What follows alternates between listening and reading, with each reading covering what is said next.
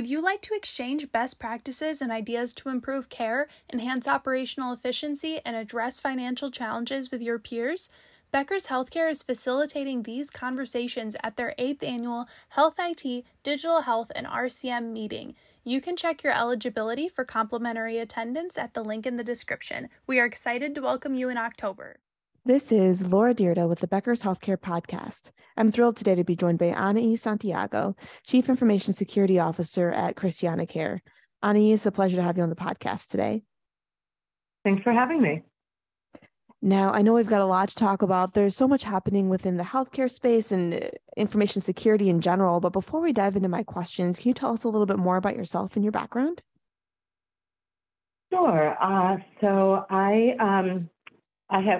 the CISO at ChristianaCare. Christiana is the largest health system in Delaware, also serving in New Jersey, Maryland, and Pennsylvania. I have been there for 8 years, a little over 8 years. Prior to that, I spent 10 and a half years at Einstein Healthcare Network in North Philadelphia as their information security and privacy officer. So little over, well, almost 19 years of cybersecurity leadership healthcare experience. Amazing. Yeah. Wow. That's a lot of time that you've spent in the healthcare industry. And, from your perspective, where do you see some of the big opportunities today in the headwinds that you have your eye on? So I think that, there are a lot of opportunities to really transform the way that healthcare is delivered through technology. Over the years, the industry has adopted electronic medical records, medical devices. After the pandemic, many were pushed into telehealth. We're now looking at hospital at home initiatives and really, pushing care out to where the patients really want to consume it, which is closer to their home. And I think that the opportunities there are to be able to really accomplish these things through innovative solutions and technological solutions. In terms of the headwinds, certainly as the proliferation of technology takes place in the healthcare industry, so does the expansion of the threat landscape, because each of those components of technology carries cybersecurity risk with it. And so as cybersecurity professionals, I think where we're seeing the headwinds beyond just the traditional threats across industries is really in being able to secure devices, more and more devices as their usage and adoption increases in the industry. Absolutely. I can imagine it's a lot to take in, especially as the information security officer, to stay on top of all the different devices that are coming through for medical, especially reasons, in making sure that they're secure, as well as the partnerships that you have with the companies, whether it's vendors or device companies. So, as time goes on and things evolve, how do you keep track of that? How do you really make sure that the organizations you're working with and devices that you're using are as secure as possible? I mean, it takes a methodology. And so for us, and consistency, some good processes. And for us, no new technology or partnership that our organization wants to adopt, all of that technology, I should say, goes through our security risk assessment process. And so before we even engage in contracting, the expectation is that our team is reaching out to the vendors, assessing their security programs, developing documentation and identification of risks that are then they're shared with me. And then I engage with the clinical leaders and business leaders in dialogue around risk treatment options, risk management capabilities. And once we agree on the overall risk management for any particular technology, then we move to contracting, at which time we add a set of security contractual requirements that the vendors have to adhere to. And then we get agreement on how they're going to employ security before we execute the contracts and then deploy the technology. So it's a rigorous process that enables us to really identify where we're introducing potential risk into the organization and how we're going to manage those risks.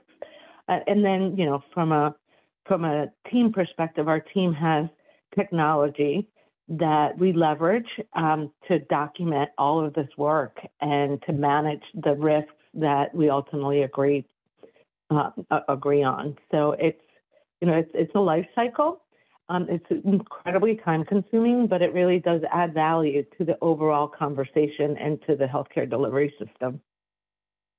That's such a great point. Thank you so much for going through that and really breaking down the process. Now, given what we've been talking about on the information security side, how do you think about growth and adding value to the organization? I know that cybersecurity is so important. Information security is so important and changing on a daily basis. So from your perspective, what are you doing kind of constantly, consistently to make sure that, the skills you bring to the table and the investments in health IT are really adding value to the overall health system? I think that's a great question. I would say it starts with really having a strong partnership with the clinical and business leaders and really aligning the information security program with the overall organizational strategy. So it starts with dialoguing with our stakeholders, understanding, what are the areas where the organization wants to grow, what are the strategies for that growth, and then building an information security program that facilitates those initiatives. So think about it less about building a security program in a silo, but more wrapping that security program around the overall organizational strategy. And in that way, our vision, mission can be carried out with a frictionless model that doesn't have security sort of getting in the way, but actually carrying the overall organizational strategy. I love that. I think that makes so much sense, and really is very intuitive when you're trying to make sure that you're able to serve patients well, you're able to keep their information safe, you're able to continue operationally running effectively without some of the challenges that come with a cybersecurity incident. So I love that kind of way of looking at cybersecurity and information security as well. I know in healthcare right now, cybersecurity obviously is very important, and a lot of organizations would love to put a lot of resources towards that. There's never too much security that you can have, but right now a lot of hospitals and health systems too are experiencing a challenging financial year. Staffing shortages and inflation continues to make the budget's challenging for right now. So from your perspective, where do you see as it still being important to make investments within cybersecurity and information security? What is really important if you've got a limited resource pool? Making sure that you're prioritizing the basics. Cybersecurity can be very expensive, but basic cyber hygiene is something that doesn't cost a lot of money. And so I'm speaking in terms of vulnerability management, patch management, really having strong security operations, building efficiency into your processes. All of that actually can save money. In terms of, the limited budgets that I think we're all seeing across the industry, just underline the importance of really finding a balance between care delivery and patient safety and cybersecurity. And so everything we do is about risk management.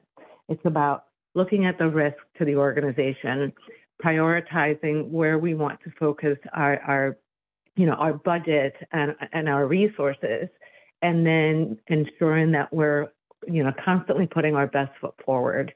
That doesn't change with constrained budgets. So it's still really looking at where does the organization want to move care delivery? And then what are the steps and the investments that we need to make in order to advance that work? And then dialoguing with our leadership to demonstrate where we have risk, where we need to address risk, and partnering with them on making decisions about priorities and investments.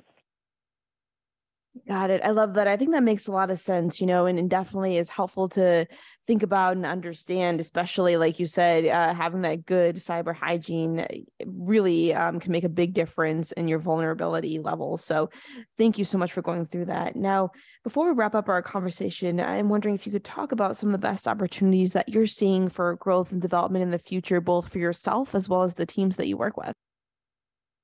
So we are, at ChristianaCare is a very technology-forward organization, meaning we really believe that through the digital means, we will be able to transform patient care and deliver better care. And so from that perspective, we are doing, things like hospital at home, where we are, admitting patients to their home as opposed to into a hospital room. And if you think about if you've ever been in a hospital and you visited somebody in a hospital, on average, inside a patient's room, there's about 17 different medical devices that are attached to the patient or to the walls. We're delivering all of that now to a patient's home with the need to still secure all of that information. So that's one area where I'm really focused. I think that I agree with our organization's vision that this is the way to really improve patient care and grow our capabilities by expanding beyond the four walls. And the opportunity there is that we still have to secure all of those devices. I still need to do all that cyber hygiene that I referenced, whether it's inside the hospital or in somebody's home. So for me, the opportunities are really to be able to be a leader in the healthcare cybersecurity space by identifying the architectures that are going to be needed to do this kind of, to meet the new care delivery model that I'm describing. It's not something that has been massively adopted. So from a cybersecurity perspective, there's still a lot of opportunity to be able to figure out how to do this and do this well. And what's exciting for me in my role is that I get to do it. I get to figure it out and hopefully be able to then deliver a security architecture that healthcare organizations of the future can adopt to meet these new care delivery models. That's amazing. I love that. What a great time to be in healthcare and such a fun and interesting challenge, I'm sure. Anahi, thank you so much for joining us on the podcast today. This has been a really awesome discussion. I've learned a lot, and I'm looking forward to meeting you in person as well at our Health IT Digital Health and Revenue Cycle event in October, where I know we'll just be able to continue this discussion and really talk about a lot more as well. Well, it's been a true pleasure. Thank you for having me on this podcast. And I, too, am looking forward to continuing the conversation this fall and to meeting you in person. It's so important for leaders at the top of organizations to keep learning, stay sharp, grow their networks. To help our audience better do this in a more simplified, personalized, and meaningful way, Becker's Healthcare has launched My BHC. It's your trusted Becker's Healthcare experience and more, with content, connections, events, and learning opportunities. Join the community free of charge at www.my.beckershospitalreview.com, and we'll see you there.